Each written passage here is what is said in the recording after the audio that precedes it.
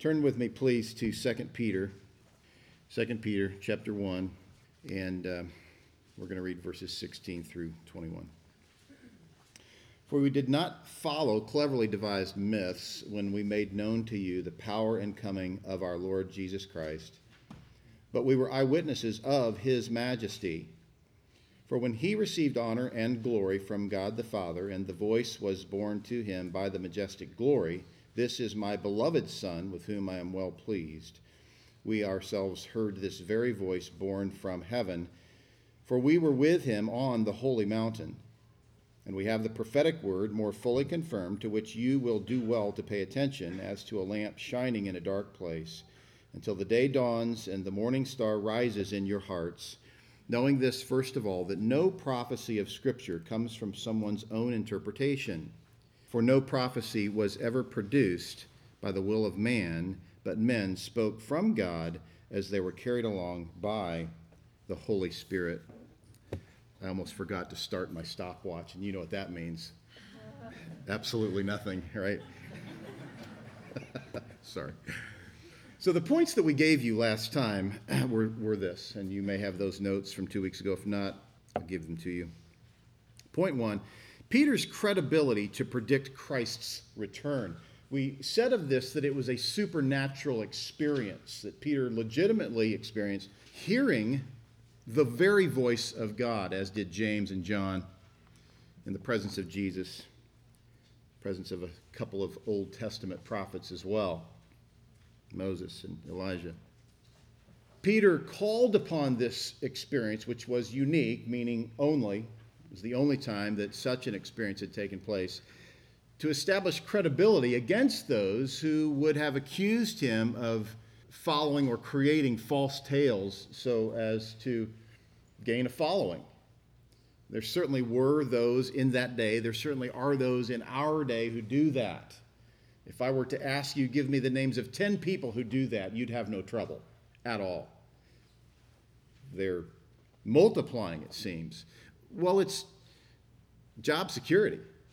If you can come up with new stuff, and you can convince people that you're doing them some better good by what you're saying and what you're calling them to, and if you can sell books that say those same things, then you've got job security. And so there's a lot of motivation for false teaching today, any day, every day in history. But Peter had credibility to proclaim the return of Christ because of that experience. But as you know, that's not where he rested. He mentioned it, and then he moved on. And this is not what he emphasized. Point 2, then, being Peter's emphasis on the more sure word of God. He emphasized the need for you and I to give our attention to the more sure prophetic word, the more sure word of God given to us by the prophets. This was his emphasis, not his experience. He talks about the experience. We see it recorded other places in the New Testament. But Peter by no means rests, nor does he ask you to give careful attention to his experience or your own.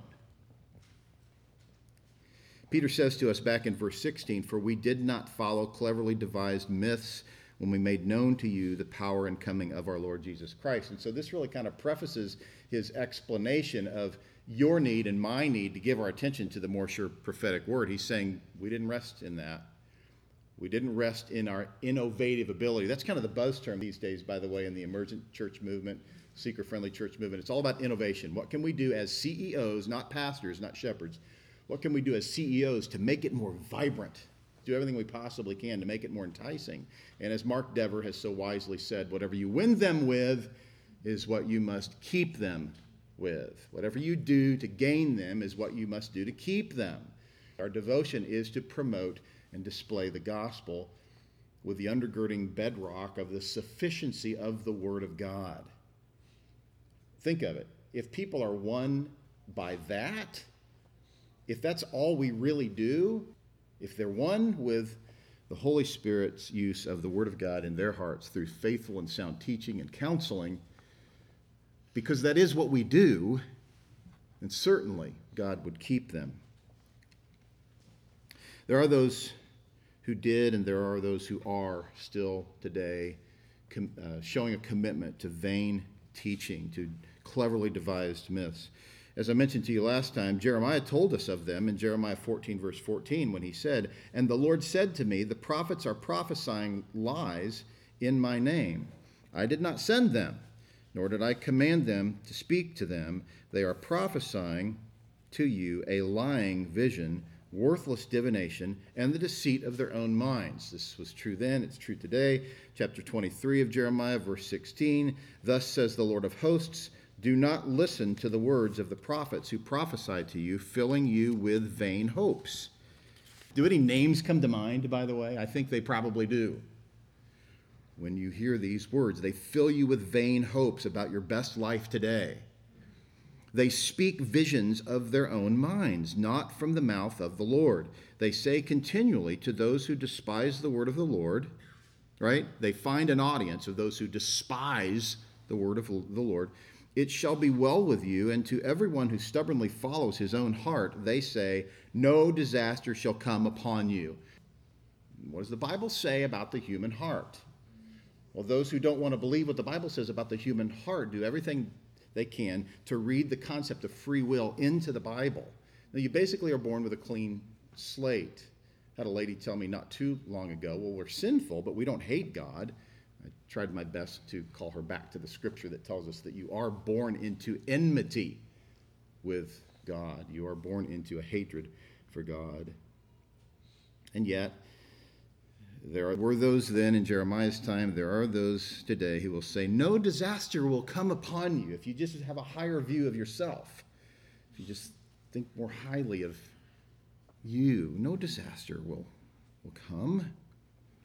Verse 21, "I did not send the prophets, yet they ran." See the idea? There's a vigor in these folks. There's a passion for teaching that which is appealing, and it leads to gaining favor for the one who's teaching it. "I did not speak to them, yet they prophesied," God says.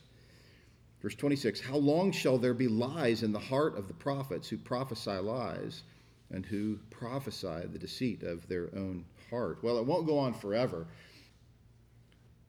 And that starts with exposing the reality that there are false teachers. You and I have a responsibility, and really there's a sense in which my responsibility is greater because as a mouthpiece of God's word, as a shepherd of the flock, I really bear the responsibility of wearing the black hat sometimes and telling you things that you might not want to hear. Certainly there will be people who will be offended by things we will say about certain false teachers in the coming days. When we get into chapter 2 of 2 Peter, there will be a need for me to draw attention to those who have led people down a path of destruction and are continuing to do it today. 2 Peter chapter 2, verse 1, speaking of next week, says, "But false prophets also arose among the people, just as there will be false teachers among you, who will secretly bring in destructive heresies." That's usually really obvious, right? Someone shows up and says, "Hey, I'm here with bad doctrine, and we'll see how it goes." No, it's very, very subtle. And I'm not going to say that it always starts this way, but I would say that many times it starts with a skewed understanding of the gospel. If you weren't here last week, you absolutely must go online and listen to Michael's message on the 5 points of Calvinism. And he said it well. He said, if you get soteriology wrong, everything else is wrong. If you do not understand the character of God and how he works, then everything else will be skewed. And many of you would humbly and honestly attest to the fact that this was the case in your church experience for many, many years. The Lord illumined your eyes, and you were humbled by the truth of God's sovereign character and his grace. I had a gal tell me many years ago, I'm so thankful that God brought this teaching to us because it is soothing. The pressure is off. I no longer have to be deity myself, attempting to do something and maintain something that I never could have anyway. So my point here is, as Peter is saying, that they secretly bring in destructive heresies. Start by saying something that's just a little bit wrong, testing the waters to see whether or not anyone will address it. Now, you don't want to be the church watchdog, and nor do I, who's dealing with every jot and tittle of everything that someone says. The truth is that love genuinely covers a multitude of sins. And it really takes a relationship. It probably takes more than one relationship to get to the place where you can legitimately address someone's false theology. But it's got to be done. Eventually, it's got to be done for the sake of that person who has been deceived by others. Peter goes on in verse 1 to say, even denying the master who bought them, bringing upon themselves swift destruction. We'll look closely at what's going on here. The master who bought them, what does that mean? We'll talk about that next week. But the point Peter is making here is that they bring destruction upon themselves. What you can know about folks like this is that they have zero spiritual victory. It's a dance. It's a double life. Why would Peter warn us? Why would he be so committed? Why should you and I be so committed to warning against destructive heresies? Well, same reason Paul was in Galatians 1, verse 6. I'm astonished. See that? See, Paul's a shepherd. He's not only an apostle of the Catholic Church, the worldwide church, he is also a shepherd of particular flocks that he planted. Paul's saying to these people who he had come to know to be faithful, I am perplexed. You remember when we were in this, when we were in Galatians, and the title of the message was, Has Truth Divided Us? And this will happen with people that you thought were Christians. He's saying, I'm astonished. Why is he astonished? Two reasons. They knew truth, they abandoned truth. More specifically, why is he astonished? They knew the gospel, they abandoned the gospel. More specifically, who is he talking about? He's talking about Barnabas. Guess who else he's talking about? The author of the book you and I are studying today, Peter. Now, he's not talking specifically to them, but he does reference their influence on the Galatians. And this was the matter over which Paul confronted Peter publicly. How did Peter respond? Well, we have 1st and 2nd Peter, and that tells you how he responded. He responded with humility. He responded with gratitude. He didn't respond with, no, you don't know what you're talking about. I've been looking at this stuff myself. He responded with a humble reception to reproof and correction and training in righteousness. And the Lord used him and continues to use him today. I'm astonished that you are so quickly deserting him who called you in the grace of Christ and are turning to a different gospel. Not that there is another one, but there are some who trouble you and want to distort the gospel of Christ. But even if we or an angel from heaven should preach to you a gospel contrary to the one we preached to you, let him be accursed. This is quite contrary, really, in polar opposition to the anathema declared by the Roman Catholic Church. It's exactly the opposite. In fact, if you want even more exacting opposition, go to Ephesians 2, 8, and 9, where we are told that salvation is by grace through faith. Michael addressed that last week. The Catholic Church declares that he who says that salvation is by grace through faith alone, he's accursed, because you've got to add works to that. Anything you add to grace is no longer grace. Jude, verse 4. For certain people have crept in unnoticed, who long ago were designated for this condemnation, ungodly people who pervert the grace of our God into sensuality and deny our only Master and Lord Jesus Christ. What is it an attack on? Grace. It's an attack on grace, according to Jude. And you know, from the words of Jude himself, he started to write about something. And he said, I was overwhelmed to talk to you about this. False teachers in the church. So there are those today who are telling us that God is speaking to them. Today. You heard this. You may have said it yourself. They will say, God told me, or God spoke to me. So we ask the question, does God still speak today? But we need to ask the question, why do we think that this text can answer that question. See, in this text is a record of hearing from God audibly, much like some would claim that they have. Although I am well aware, as are you, that there are those who don't mean that they've heard from God audibly when they say God spoke to me. But some do. Many do. Turn on TBN, you'll find a handful of folks who think that rather quickly. See, in this text is a record from hearing from God audibly.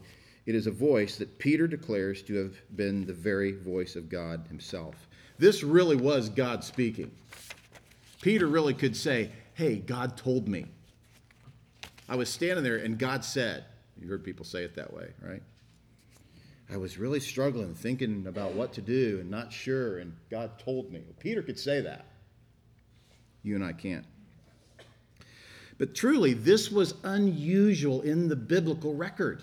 How many times can you think of where God spoke audibly in a way that people could hear?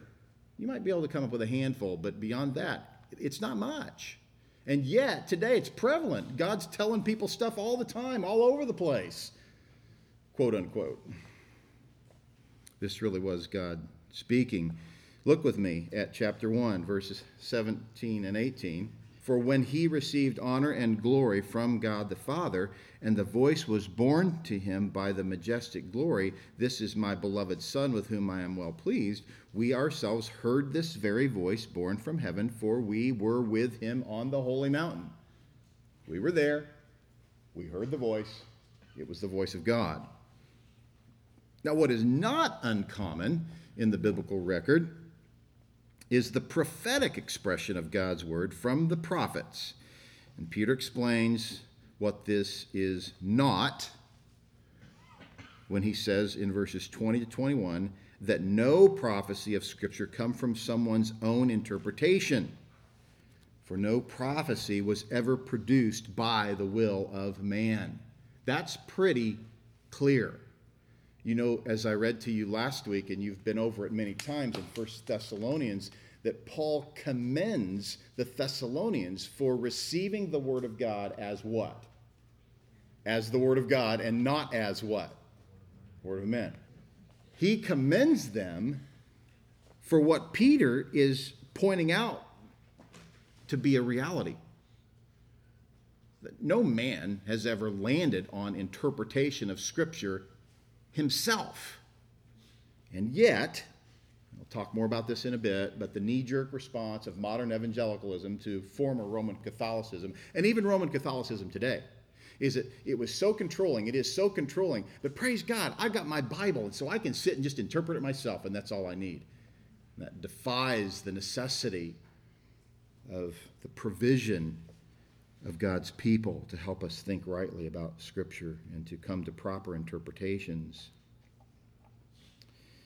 There's certainly much heresy today born out of people who think that they can just sit with their Bible and develop interpretations based on their experience with the Holy Spirit without the help of any other Christian. My first exposure to this was when I was 18 years old. 17, 18. I was a freshman in college. For the first time in my life, after having had really a pseudo-Christian experience for most of my life, I heard the gospel. Heard the gospel in chapel. I heard the gospel from a couple of young Christians. I was involved in the theater. This guy came to me, said, we'd like you to be involved in this theater group, but we first want to know about your relationship with Christ. And I'm going, what does that mean? And he really began to explain to me from God's word what it means to be redeemed. And then within a month or two, I began to, get to know other people who just talked like that's how it works. You just have this relationship with Christ. I never heard of that. It was very foreign to me. I was walking from class to another class one day. This very cheery gal was walking next to me, and I don't know how the conversation started up, but she said to me in a very bubbly tone, so, Jesus was telling me the other day, he does this to me all the time. It's so cool. And I'm going, Jesus talks to you. I didn't say it out loud because I don't want to look dumb, I guess Jesus talks to everybody except me. Although not a lot of other people were saying things just like that, but she was so bubbly and so vibrant and so excited about it. And I sense, looking back, she probably was just trying to impress me. But she went on and on about this stuff that Jesus was telling her. And she didn't mean as she was reading her Bible. She just meant, they were talking. I don't know, at lunch. I'm not sure. That young gal turned out to be a prostitute. Now, it doesn't always work that way, right? Just so you know, I'm not saying that every person that says God spoke to me is engaged in that. But she was living a double life. Now, that is not unusual. What do I mean by that? Here's what I mean by that.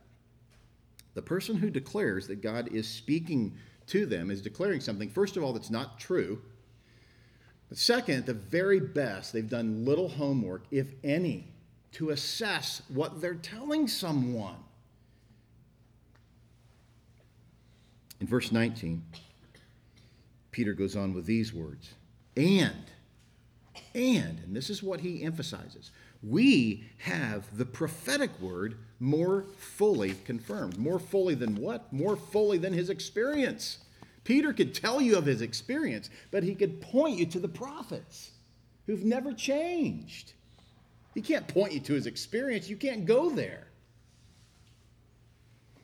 He certainly doesn't point you to your experience or mine.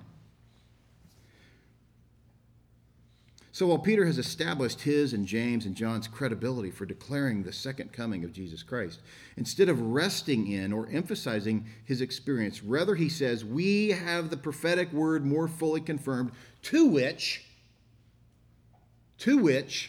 you do well to pay attention. And then he illustrates it, not just to pay it some attention, but he illustrates it in such a way that helps you understand how valuable the Word of God is. It's like a lamp in a dark place, and we've all been there, where we have wished for a lamp or we were thankful for one. We wished for a light that would guide us through the darkness, or we were thankful that we had one.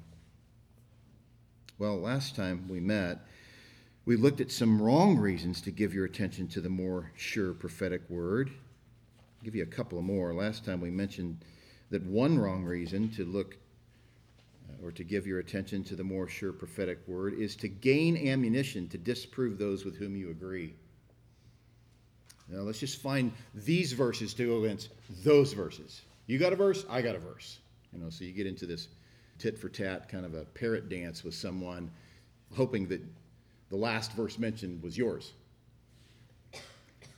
You don't want to do that, right? You don't want to be the person who's just a naysayer against something that you don't agree with. You want to be taught. You want to understand truth. You want to know it rightly.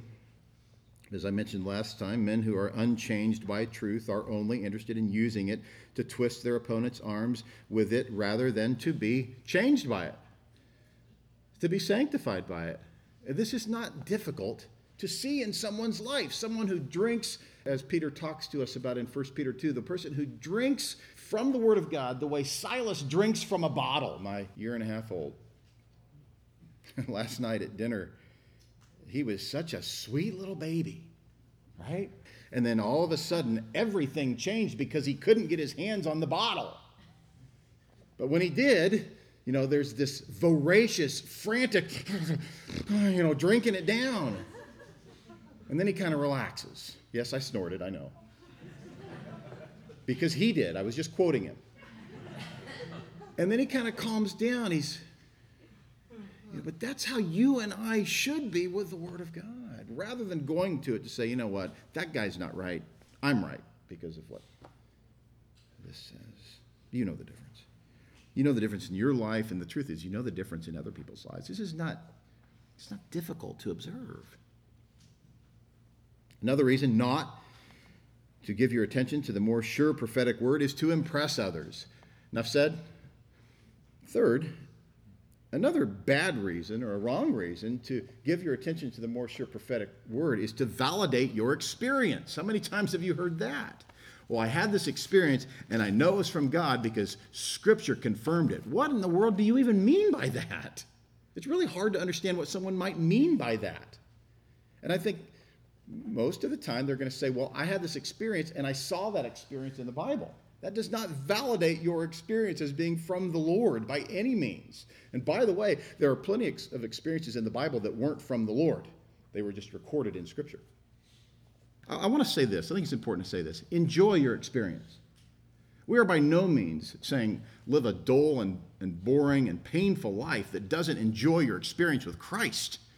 In fact, we're saying the exact opposite. What we're saying is because of sound theology, because of the sufficiency of the Scripture, because of the closing of the canon, live in light of the truth that is not a moving target, that you can get your arms around, that you can drink down voraciously and grow from. Let your experience be born out of that rather than looking for your theology in your experience, and you will do so much better. You will do well, to quote Peter. Psalm 139, verse 17 says this. David says, how precious to me are your thoughts, O God. See what he's doing? He's praising God. He's adoring God because of God's thoughts. And he by no means is saying that he fully understands God's thoughts, but he talks about the vastness of them, where he says, how vast is the sum of them. And he says, if I would count them, they are more than the sand. I awake, and I am still with you. How precious to me are your thoughts, O God. And many of those thoughts of God are toward David, and they're toward you. So enjoy your experience in Christ. We don't want to throw a wet blanket on your experience. We want that to thrive. We want it to be exciting, joyous, happy in the midst of trial. But don't use the Bible to validate your experience as being from God. It's an utter misuse and abuse of God's word. That's not what God's word is for. Another wrong reason to give your attention to the more sure prophetic word is to simply have spiritual knowledge. You know, knowledge puffs up, right? You know that from 1 Corinthians 8. Paul says, now concerning food offered to idols, we know that all of us possess knowledge. So he's saying we understand the matter of idolatry, particularly in regard to meat offered to false idols. He says this knowledge puffs up. He's saying, so what that you have that knowledge? Doesn't really matter. But love builds up. It sounds a lot like chapter 13, doesn't it? So if you have all these things, but you have not love, then you are as a clanging gong, loud and obnoxious, not helpful. Know some stuff, so what? You're telling people what you know, so what if you don't love? A person who simply has spiritual knowledge or just biblical knowledge or theological knowledge is not necessarily adhering to the spirit behind Peter's command to give your attention to the more sure prophetic word. Paul goes on in 1 Corinthians 8 to say, but if anyone loves God, he is known by God. So neither Paul nor Peter are saying knowledge is not important. Paul's just saying there that knowledge can and does puff up if that's all it is. If it's without love, it puffs up. It's like a clanging gong. But, as you know, Peter has called us to knowledge. He says in chapter 1, verse 3, you remember, his divine power has granted to us all things that pertain to life and godliness. Now listen closely, unless you're reading it, and read closely. His divine power has granted to us all things that pertain to life and godliness through the knowledge of him. Through the knowledge of him who called us to his own glory and excellence. There's much debate today about how sanctification works. And there's this camp that says, you just look at Jesus. You just, set your mind on him, and it really is Keswick theology. It's just let go and let God. You just do nothing. Well, that's heresy. But looking at Jesus is a big part of sanctification, and this is why we believe that. Looking to Jesus. Had a great discussion with a pastor friend of mine. We had lunch together this week, and he said, I got a theological question for you. And he basically said, how do you think sanctification works? We do know Philippians 2 tells us that we are to work out our salvation, knowing that God is at work, both to will and to work for his good pleasure in us. So there's your part and there's God's part. Your part, I want to be very clear, is not to just look at Jesus, but that's a big part of it, and that's what Peter's talking about. His divine power has granted to us all things pertaining to life and godliness. You can be a godly person. You don't have to pretend to be a godly person. In fact, please don't pretend to be a godly person. That's dishonest. But the Word of God has given us everything necessary for that. In what? In the true knowledge of Him. You got to know Jesus, right? You have to know Him. You have to have intimate gnosko knowledge of Him, with Him, to be in Him, to be one with Him, in essence. But you also need to know Him increasingly. And yes, that is a big part of how spiritual growth works. Now, what am I talking about as far as the other element of it? I'm talking about obeying the Bible. You see a command in the Bible, you obey it. The person who flippantly, in a cavalier manner, scoffs at his own life by saying, yeah, I'm not really too good at that. That is not intimate knowledge of Jesus. Intimate knowledge of Jesus leads to obedience to His Word. And that whole matter is under tremendous attack in the seeker-friendly church today that just says, just have an experience with Him, despite really getting down to the details of what the Bible says about Him. That's not much emphasized at all. So knowledge is included, in Peter's words in chapter 1, among the qualities with which we are to supplement our God-given faith, right? God grants faith. We are to supplement that, as you know, from Peter. In verse 5, he says, supplement virtue with knowledge, right? Be committed to virtue, to an excellent moral life. But supplement that with knowledge. Knowledge of what? Knowledge of Jesus. Supplement that knowledge with self-control. Be willing to exercise self-control, even when you don't feel like it. Verse 8, 2 Peter 1, verse 8, for if these qualities are yours and are increasing, they keep you from being ineffective or unfruitful in the knowledge of our Lord Jesus Christ. How do you gain right knowledge of the Lord Jesus Christ? Go back to this chapter and work through those qualities. Ask yourself, am I committed to adding these things to my faith as Peter has commanded, knowing that if I will, and if I will be certain, as Peter commands, of my calling and my election, he commands that, then the result will be that I will not be ineffective in the knowledge of Him. But every single one of you can attest to the fact that you yourself at one time in your life, and probably people that you know today, are struggling with a miserable pseudo-Christian experience because they've got some awareness, some knowledge of the person of Christ, but it's not growing. As Peter here says, these things are to be increasing. They are yours, you possess them, but they are increasing. You're growing in them, and the result is that you're growing in the knowledge of the person of Christ. The result is you see Him more and more and more as a God of sovereign grace. And the result is that you want to obey Him. You want to serve Him. You want to serve the body. You want to have right attitudes toward people. And so when you have bad attitudes, you address it. You don't just say things like, well, I'll just let it go. You deal with your own heart. And you're willing to deal with the conduct of others because you love them.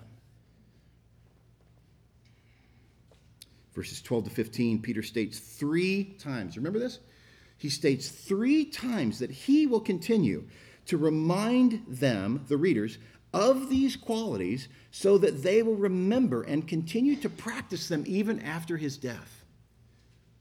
Peter was committed to promoting these qualities, one of which was knowledge, the knowledge of Jesus Christ. And by so doing, he can confidently say when he dies, I've done what I needed to do to prepare you for that time after my death where I'm no longer there to assist you with these things, but it's in your mind. You've taken every thought captive to the obedience of Christ by meditating on these qualities. So knowledge in and of itself should not be the goal of giving your attention to the more sure prophetic word. It should be for gaining knowledge of Jesus Christ. See that? See, this should really saturate your every preparatory moment for being in the Word of God. Now think of it. I'm not going to ask you to answer aloud, but be honest with yourself about this. Is that what I do when I sit down at the Word of God, or am I looking for ammunition? You go to the Word of God looking for a greater and more accurate exposure to the person of Jesus Christ so that you yourself would become more like him. See that? If you can preface every moment that you spend in the Word of God with a deep and passionate commitment to that mindset, God will begin to nurture the relationships that are such constant frustration for you. He'll change that. In 1 John 1, John says, that which was from the beginning, which we have heard, which we have seen with our eyes, which we looked upon and have touched with our hands, concerning the word of life.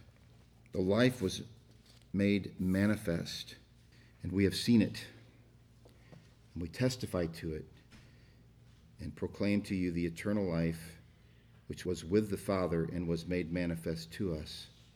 That which we have seen and heard we proclaim also to you, so that you too may have fellowship with us. And indeed, our fellowship is with the Father and with his Son, Jesus Christ. You know what is it that really leads to unity? It's a right view of God's Word. It's a high view of God's Word. John is pointing to the fellowship that he had with the Son and with the Father. And he draws attention to the Word of God. It is a right view. It is a high view of God's Word that leads to that ability to fellowship and to go further and walk in the light. What does that sound like? It sounds like Peter's call to us to give our attention to the more sure prophetic word as to a lamp that shines in a dark place. Similarly, we see from James, in James 1:16, do not be deceived, my beloved brothers. Every good gift and every perfect gift is from above, coming down from the Father of lights. You see the same mindset. The Father who exposes that which is in the darkness. The God who rightly, in his word, brings light upon that which is hidden in the darkness. I told you last time that evil multiplies in the darkness. How do you expose that darkness? Well, first, start with the darkness in your own heart, as should I, by being in the Word of God.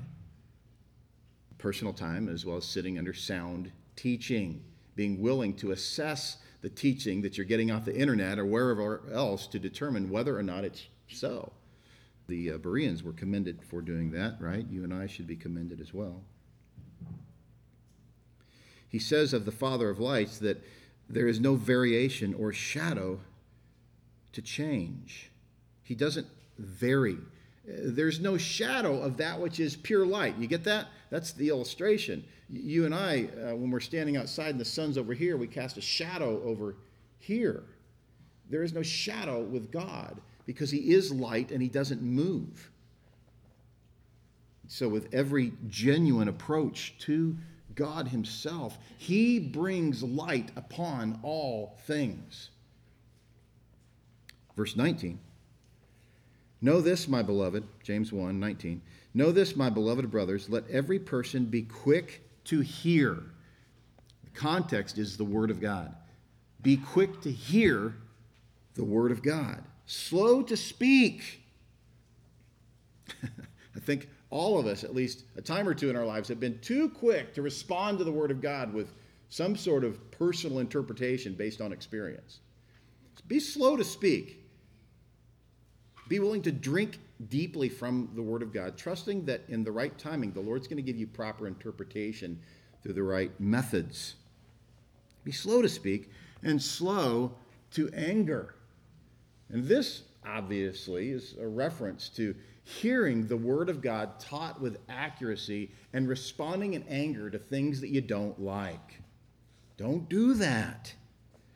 Why? He explains why. For the anger of man does not produce the righteousness of God. Therefore, put away all filthiness and rampant wickedness and receive with meekness the implanted word which is able to save your souls. You see what's going on here? What James is doing here by juxtaposing an interest in receiving the Word of God against a willingness to allow wickedness to fester in one's heart.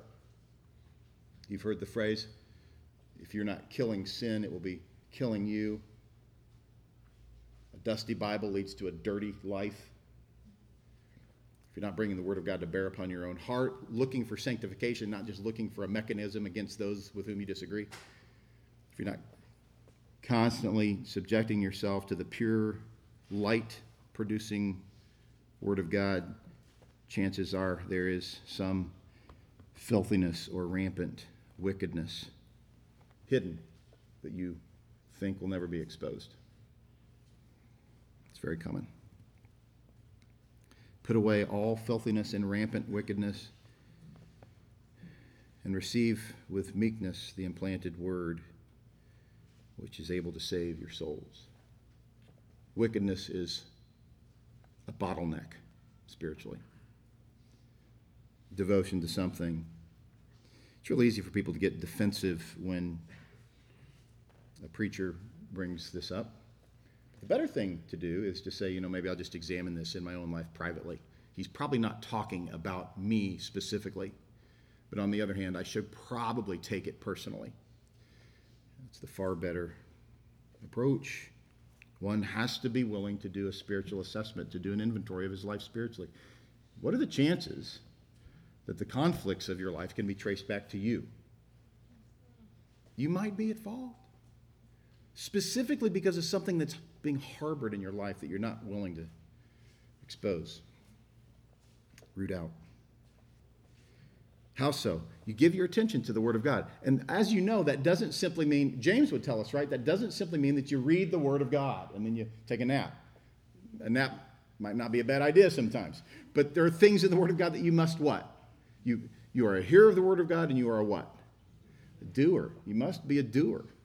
So the person who knows, really knows his Bible, but he's not really doing much or all. That's really the right way to think of it. He's not doing all the Word of God calls him to do, and he's got some sort of caveat in life. Well, my situation is different. Your situation is different from time to time, and we want to be sensitive to that. You need to be sensitive to that in other people's lives. But there will come a time where you are able to be subject to the body, serve in the body.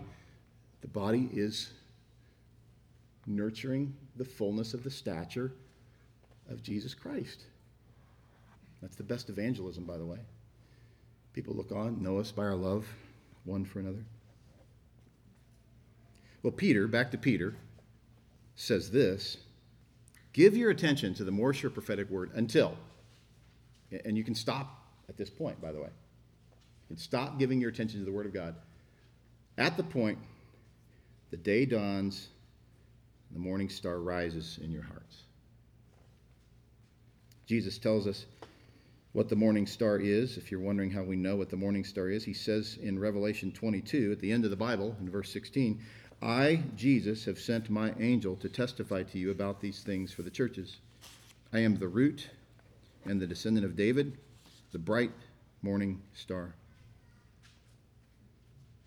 He rises in your hearts, not only in your hearts, but when the day dawns and the morning star appears, you will have fullness of Christ in your heart, the return of Christ. You'll have no need for your Bible. You don't need it anymore. You'll have him. Alexander Nisbet helps us with, I think, how all this works. In his commentary on 2 Peter, he says, yet shall the word give comfortable direction to all that follow the light of it under all the crosses, confusions, and difficulties. And those who make it a lamp to their feet and a light to their path may be sure to get at last such a clear and satisfactory sight of Christ as shall banish all darkness and doubts, and such a near union and fellowship with him, the bright morning star, gloriously present by his Spirit in their hearts and personally also in human nature, conversing with them forever, that they shall have no more need of word or ordinances, which is the condition here described by the apostle, only to be expected in heaven, till which time we will never be above the direction of the word and use of the ordinances. 1 John 3, verse 2 says, "Beloved, we are God's children now, and what we will be has not yet appeared, but we know that when he appears, we shall be like him, because we shall see him as he is." Do you think about that? That there is coming the day when the morning star will rise and the day will dawn, and you will literally see the person of Jesus Christ physically. I was doing a funeral one time, and an airplane flew over, and they couldn't hear me anyway, so I just stopped and looked at the airplane. We all watched as the airplane went over. I was in 1 Thessalonians 4, and so I said, just as you saw that airplane, one day you will see Christ. Literally, this is not a fairy tale. It's not a cartoon. He's coming back. And you'll see him, and guess what? If it is in fact the practice of your life to do well by giving your attention to the more sure prophetic word, you can be certain that you will be made to be like him. You will be in a glorified state. The imperfections that limit your and my abilities today to see him rightly will be taken away. There will be no pain, no suffering, no tears. We will worship him in perfection. Romans 8:29 helps us with this. For those whom he foreknew, he also predestined to be conformed to the image of his Son. You see, one more time, and in the verse we memorized for today, right? In Ephesians 1:4-5, that we've been predestined for what? Holiness and blamelessness. Much the same here. For those whom he foreknew, he also predestined to be conformed. Now think of it. When you see someone who claims to know Christ and he's not being conformed to the image of Christ, have mercy and compassion for that person, because he's deceived. He thinks that his decision, or whatever it was, led to becoming a Christian, and yet he has no real interest in Christ-likeness. He's not humble. But for those whom he foreknew, he also predestined to be conformed to the image of his Son, in order that he might be the firstborn among many brothers. And those whom he predestined, he also called. And those whom he called, he also justified. And those whom he justified, he also glorified. He speaks permanently with perfection of what will take place in the future.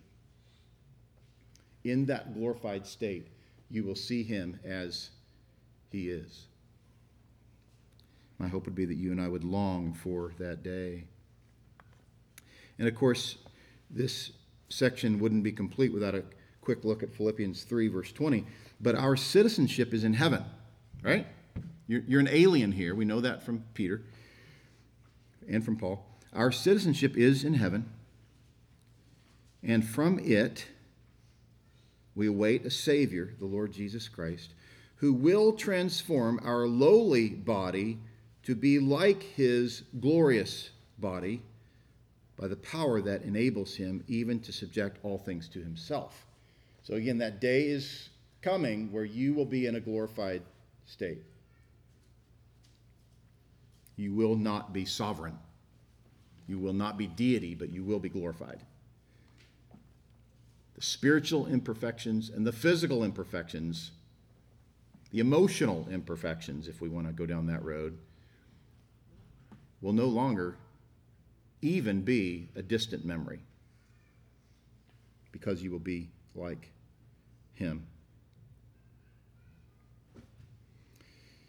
So Peter says in verse 20, knowing this, first of all, that no prophecy of Scripture comes from one's own interpretation.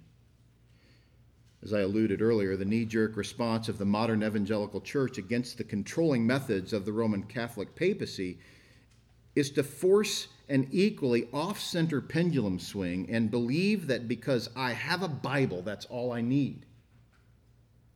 It's a platitude, and it's not helpful.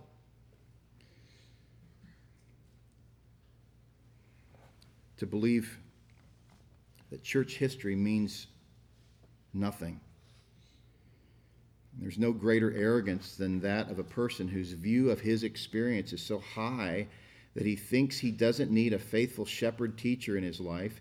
He doesn't need Spurgeon. He doesn't need Edwards. He doesn't need Luther or Calvin or any of the Reformers or the Puritans or Augustine or Chrysostom or even the apostles. All he needs is a good cup of coffee, or if he's a Presbyterian, a beer, and a Bible. That's all he needs.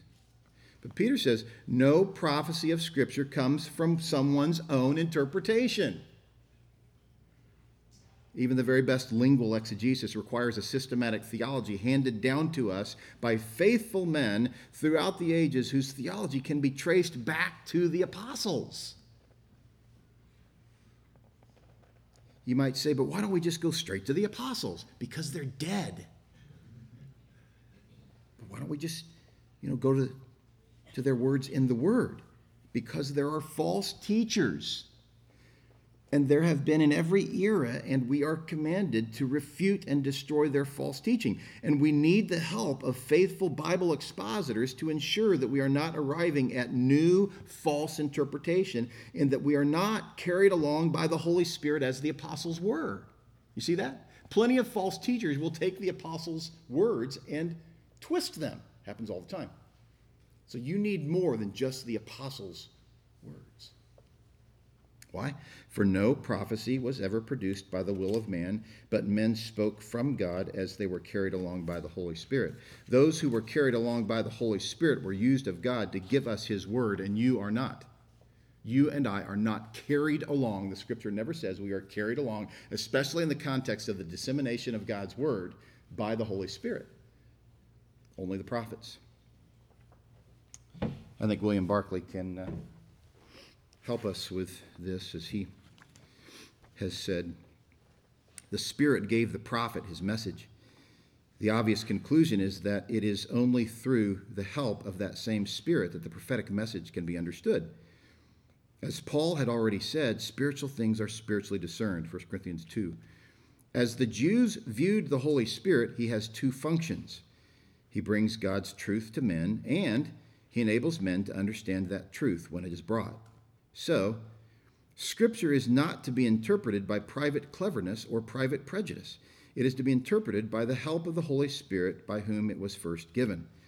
Practically, that means two things. First, throughout all the ages, the Spirit has been working in devoted scholars who, under the guidance of God, have opened the Scriptures to men. If, then, we wish to interpret Scripture, we must never arrogantly insist that our own interpretation must be correct. We must humbly go to the works of the scholars to learn what they have to teach us because of what the Spirit has taught them. Second, there's more than that. The one place in which the Spirit specially resides and is specially operative is the church. Therefore, Scripture must be interpreted in the light of the teaching, the belief, and the tradition of the church. God is our Father in the faith, but the church is our mother in the faith. If a man finds that his interpretation of Scripture is at variance with the teaching of the church, he must humbly examine himself and ask whether his guide has not been his own private wishes rather than the Holy Spirit. It is Peter's insistence that Scripture does not consist of any man's private opinions, but is the revelation of God to men through his Spirit, and that, therefore, its interpretation must not depend on any man's private opinions, but must ever be guided by that same Spirit who is still specially operative within the church. End quote. But many would say, but what about the fact that there are those who disagree? And that further affirms the point. There are those who disagree, many of whom are not under the guidance and the wisdom of the Holy Spirit. They just sit with their Bible and think that they come up with their own conclusions, and they find some sort of affirmation on the internet and think they're right. But what has the church always taught, always believed? You say, but there are areas, and I know that, where the church has been divided on certain issues, and they are secondary and tertiary issues, and they must be investigated, and we must do our best to get them right. But the person who so easily runs off into the wild blue yonder of saying things like, well, nobody ever agrees on anything, that's a bad starting place. The far better and really the only starting place is to recognize that God, the Spirit, carried along the writers of Scripture. And in so doing, he, that same Spirit, has enabled us to understand what he has given to us by the use of the church, other faithful Christians. You know this from Proverbs 30, verse 5. Every word of God proves true. He is a shield to those who take refuge in him. Do not add to his words, lest he rebuke you and you be found a liar. And some folks have absolutely no trouble with sitting alone with their Bible or maybe in a group of friends, again, with something on the internet that they've found, and coming to some conclusion that's unheard of, and thinking that it might actually be true, which would mean that the church has always been wrong if there's this new interpretation. And this is the passion of the charismatic movement. You know, whatever pops into somebody's mind, and what will they say? Well, God gave this to me. Anybody remember Robert Tilton? Robert Tilton was the first false teacher that I ever watched. And then it was Kenneth Copeland. And I would watch these guys, and especially Robert Tilton. He would stand there and he would say, "Ooh, hold on a minute." And then he would say something and he would attribute it to the Holy Spirit. He's a liar. He said all kinds of things. Some of the things he said were right, and so he gained credibility with people who thought, well, it's in the Bible. But much more of what he said was wrong, and he became very rich. As far as I understand, he's still in jail. Can't be long enough. Revelation 22, 18 and 19, I warn everyone who hears the words of the prophecy of this book. If anyone adds to them, God will add to him the plagues described in this book. And if anyone takes away from the words of the book of this prophecy, God will take away his share in the tree of life and in the holy city, which are described in this book. But you see, a low view of God's word doesn't take these passages seriously. It says it's really not that big a deal. Let's not get too wound up about this. I mean, I know lots of people who say that God speaks to them. Why is it a problem? Because God says the person that adds to or takes away from the word of God will be proved a liar by God. First of all, that's a problem. He's proved a liar. Second, it says that he will not inherit eternal life. It's a problem. It's for you and for me to be committed to the canon of Scripture. On that note, the canon, a word that means a measuring rod or standard, the canon of Scripture is and has been closed since the first century. There's been no new information from God since the first century. God spoke as recorded in the Old Testament.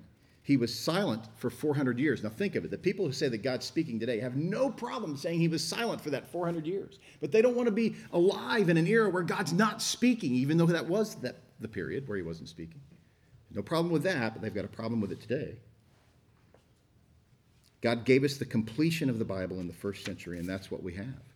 But you might say, but I'm really, really convinced that I heard God speak one time.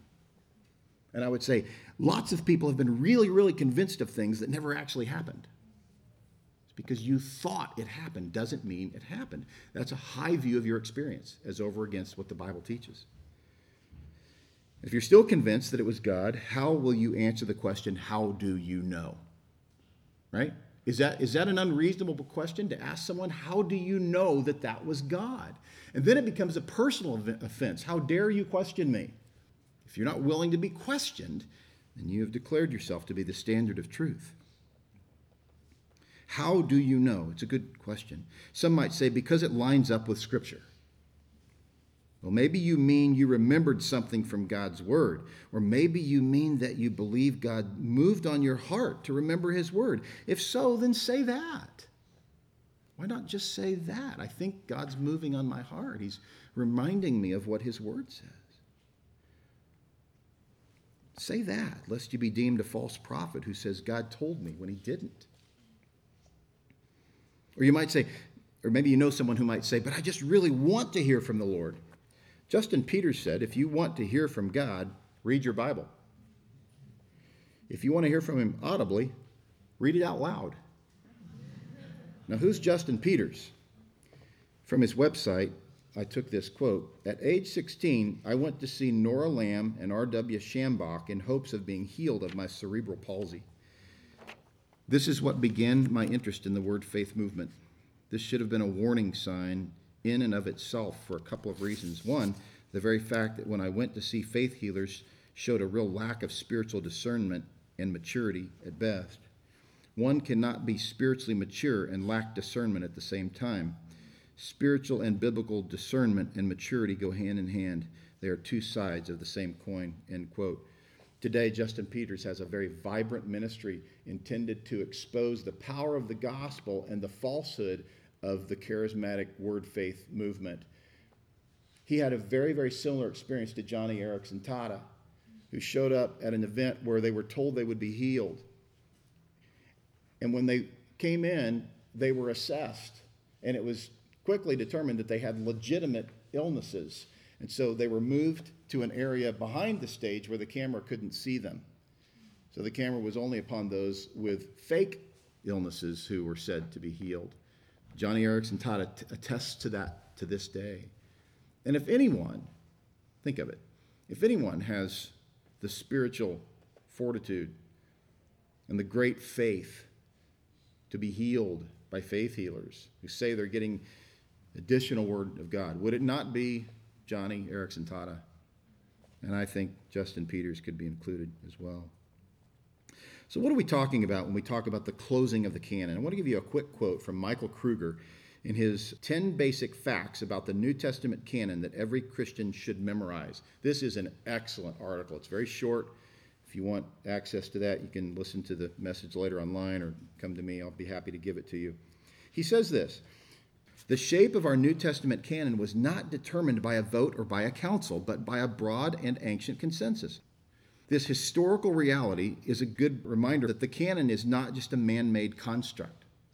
It was not the result of a power play brokered by rich cultural elites in some smoke-filled room. It was the result of many years of God's people reading, using, and responding to these books. He says the same was true for the Old Testament canon. Jesus himself used and cited the Old Testament writings with no indication anywhere that there was uncertainty about which books belonged. Indeed, he held his audience accountable for knowing these books. But in all of this, there was no Old Testament church council that officially picked them. They, too, were the result of ancient and widespread consensus. In the end, we can certainly acknowledge that humans played a role in the canonical process, but not the role that is so commonly attributed to them. Humans did not determine the canon, they responded to it.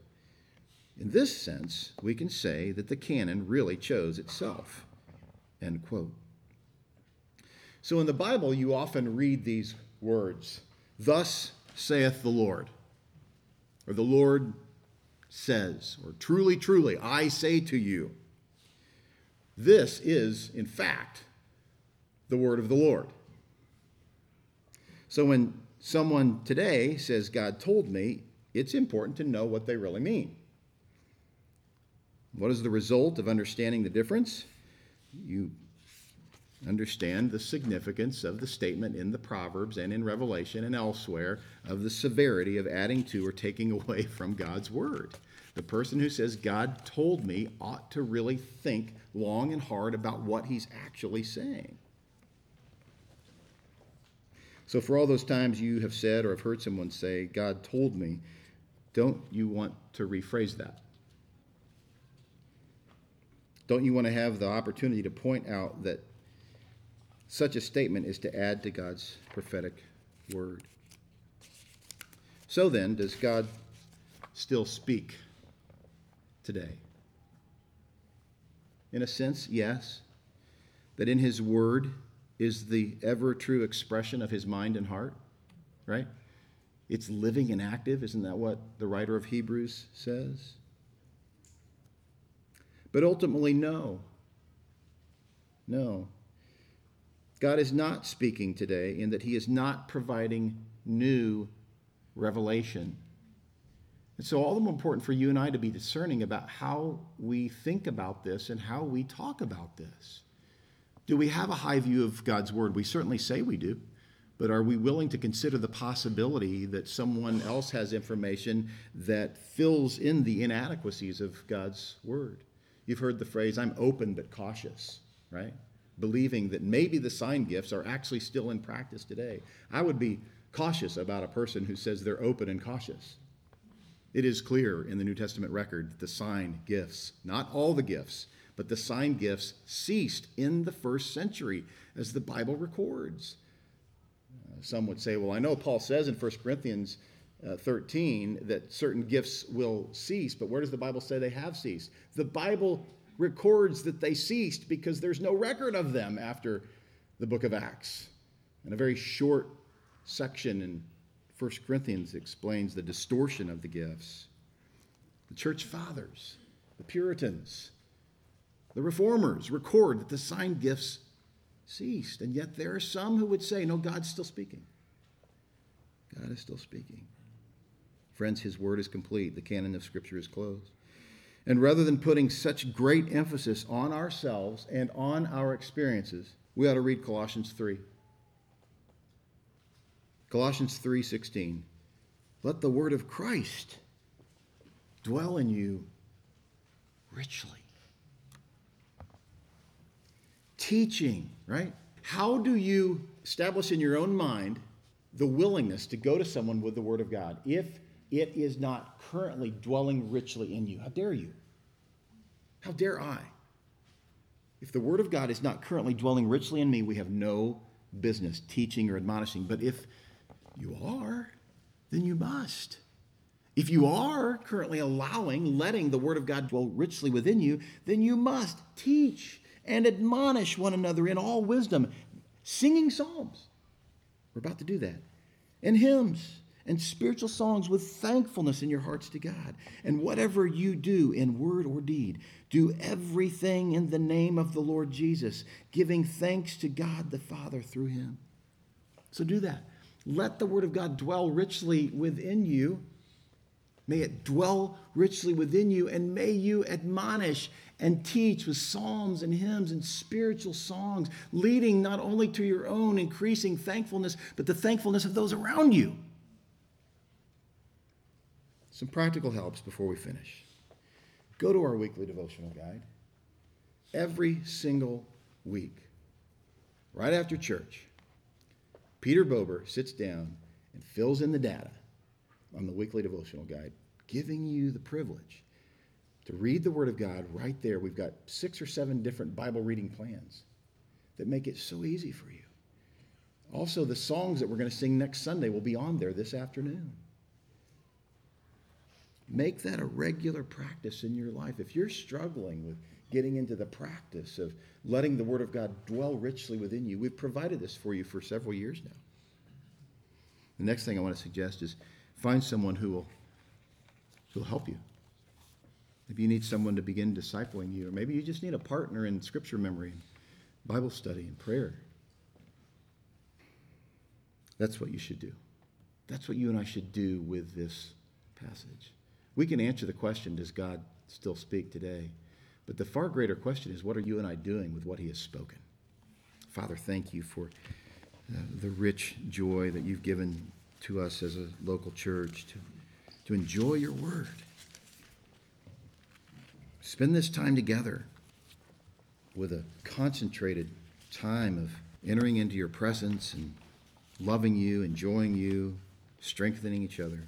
And I pray that in this moment we would really legitimately put this into practice, that we would, in fact, sing to you, but that we would also obey the Scripture where we have been called to sing psalms and hymns and spiritual songs to one another, teaching and admonishing each other, instructing and warning each other about the true character of God, that we'd be subject to you as you've displayed yourself in your word. And we ask this all for your glory. Amen.